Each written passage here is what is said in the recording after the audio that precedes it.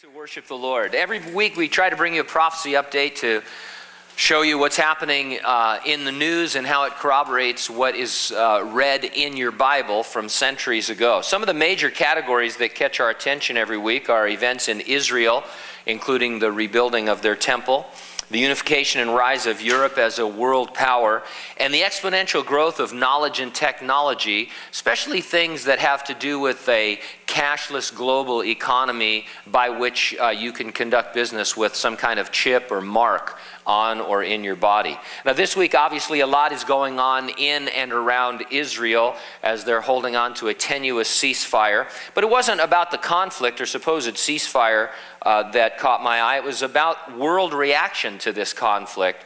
On November 18, RT.com posted a story titled "Anti-Israel Rage Across the Globe as Violence in Gaza Goes On." Here's some excerpts from that article. Ongoing global protests against Israel see thousands taking to the streets around the world. About 1,000 of Indonesian students demonstrated in Jakarta carrying Palestinian flags as well as photos of destruction and casualties and shouting, "Save Gaza, save humanity," outside the U.S. Embassy. America is a country that has always championed human rights, but why is it not doing anything to stop Israel's attacks?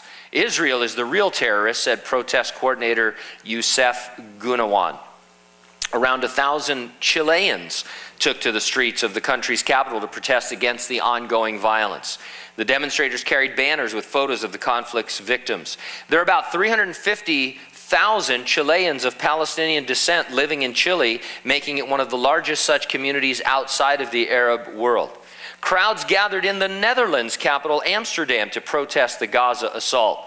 The demonstrators were holding posters which read, "No Dutch support for apartheid in Palestine, boycott Israel." In London, thousands rallied in support of the Palestinian people outside the Israeli embassy, condemning the British government's stance on the issue. Sarah Colborn, director of the Palestine Solidarity Campaign, said protesters aimed to demonstrate they were vehemently opposed to the Foreign Office's position. The crowds waved Palestinian flags, saying, "Gaza, we will never let you die," branding Israel a terror state. Now, it's an absolute miracle, as well as a fulfillment of key Bible prophecies, that Israel is a sovereign nation again, dwelling in her ancient homeland. It's a further fulfillment of prophecy that her existence presents a problem for the rest of the world, and that the nations of the world are turning against her. In Zechariah 12:2, we read, "Behold, I will make Jerusalem a cup of drunkenness to all the surrounding peoples when they lay siege against Judah and Jerusalem." And so if you are familiar at all with the Bible and you read a daily paper regarding what's going on in Israel, you are reading the absolute fulfillment of centuries-old Bible prophecies. They are definitely coming true right before your very eyes. While we look to Israel, our true gaze is always heavenward. We, of course, are awaiting the return of Jesus Christ. He promised to come at any moment to resurrect and rapture the church. And so that's what we're really looking forward to. But the world is headed towards the inevitable events of the Great Tribulation, and then finally and awesomely the second coming of Jesus Christ.